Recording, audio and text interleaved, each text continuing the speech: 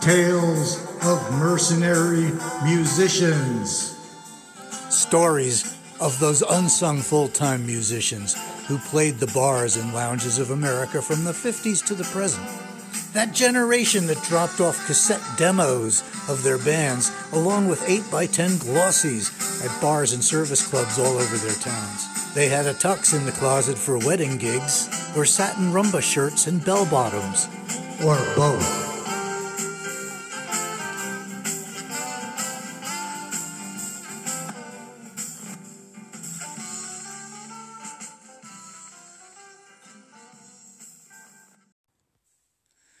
Okay, so here we are. And in this first episode, I have to thank my engineer and IT go-to. And he's coming out from behind the board right now and join us for this first episode to get the youthful perspective. Because this is about old guys telling their stories and how it just ain't the same for you youngsters. Thanks for having me on. Good. So the internet's changed everything. The fact that I'm on this podcast is all thanks to you, because you went through about 3 different platforms of editing and this and that and the other thing just to get this done. And I barely can do like the old Sibelius when I get on a computer. So this has really been a great help to me. But that's what I'm talking about, and that's why these stories have to be preserved. A lot of people your age aren't going to get these experiences. Definitely. I think that mostly nowadays people are just kind of hoping on being scouted and kind of basing their whole career on getting fame rather than money. Right. It's sort of like how many hits can you get on a YouTube type entry or something, or Instagram. Yeah. Right. Well, I mean, that's great if scouts are counting those numbers, but for a guy that's in his 70s like I am, I'm not about to start chasing numbers all over the internet. Yeah. So this has been a great help to me. When we started out, I was like about your age, and we started playing at a VFW basement for a friend of somebody's in the band. And we were just goofing around, but they passed the hat. We got a little bit of cash. They let us drink some beer. Man, that was it for me. I wanted to be a mercenary musician. How could I go wrong? I don't think you ever get a chance at that, or do you?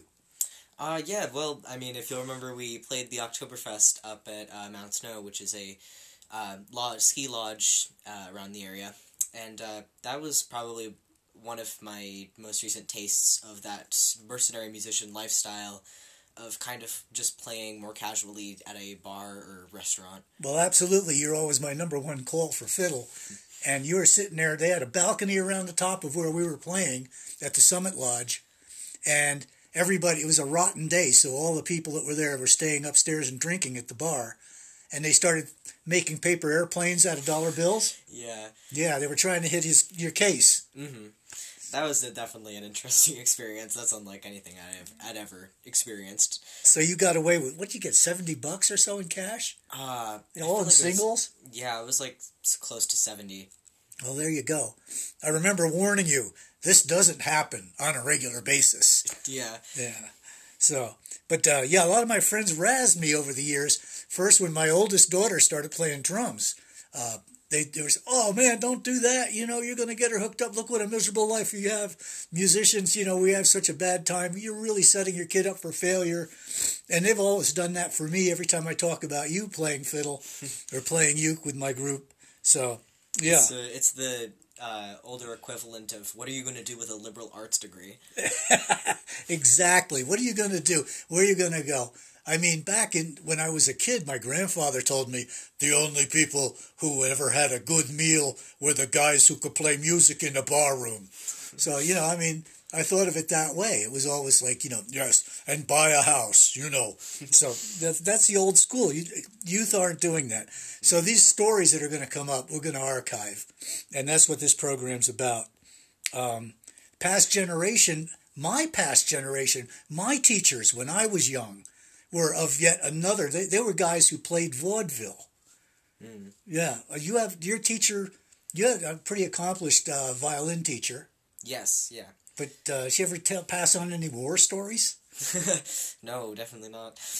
Yeah, that's well, you aren't in college yet, but when I was in college, the low brass teacher I had, I was there at the end of the day, and it was like 8 o'clock at night. And he'd be sitting there, and we'd have our lesson, and his lesson would last about 20 minutes while he complained about my intonation. And then he'd go down to the bottom of the filing cabinet and pull out a bottle of Canadian Club. And he'd pour us both a drink, and he'd start telling stories. I would never know some of the things that went down with those pit bands in vaudeville theaters if it hadn't been for him. One of the stories comes to mind that my generation absorbed was when he was sitting there right at the edge of the stage, trombone section. He was literally sitting with his ear at the edge of the stage. Curtain is a foot away. And they used to have the afternoon matinees where the kids would all come for the cowboy serials. And the star of the serials, of those cowboy stars, they would be in town with their horse.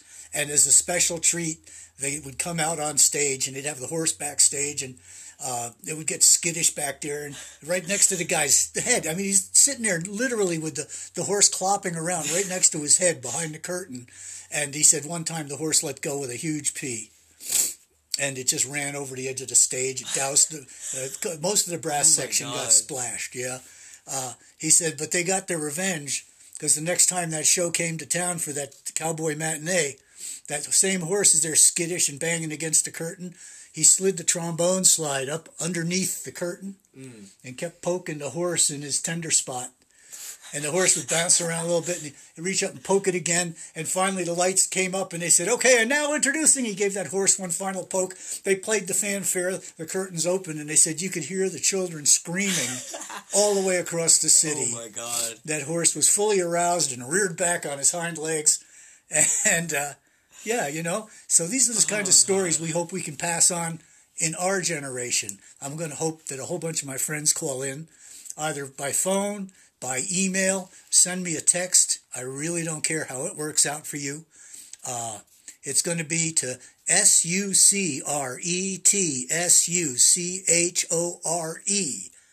48 at Gmail. I know it's a long one, but that's just the way it goes. Try it again. SUCRETSUCHORE 48 at Gmail.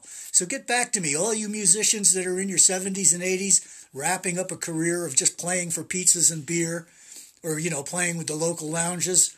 Get in touch with me. I know you got stories, and I know we want to hear them. And don't forget to invest in Cowboy Pete's horse urine valve oil. That's right. Man, your horn smells great after that.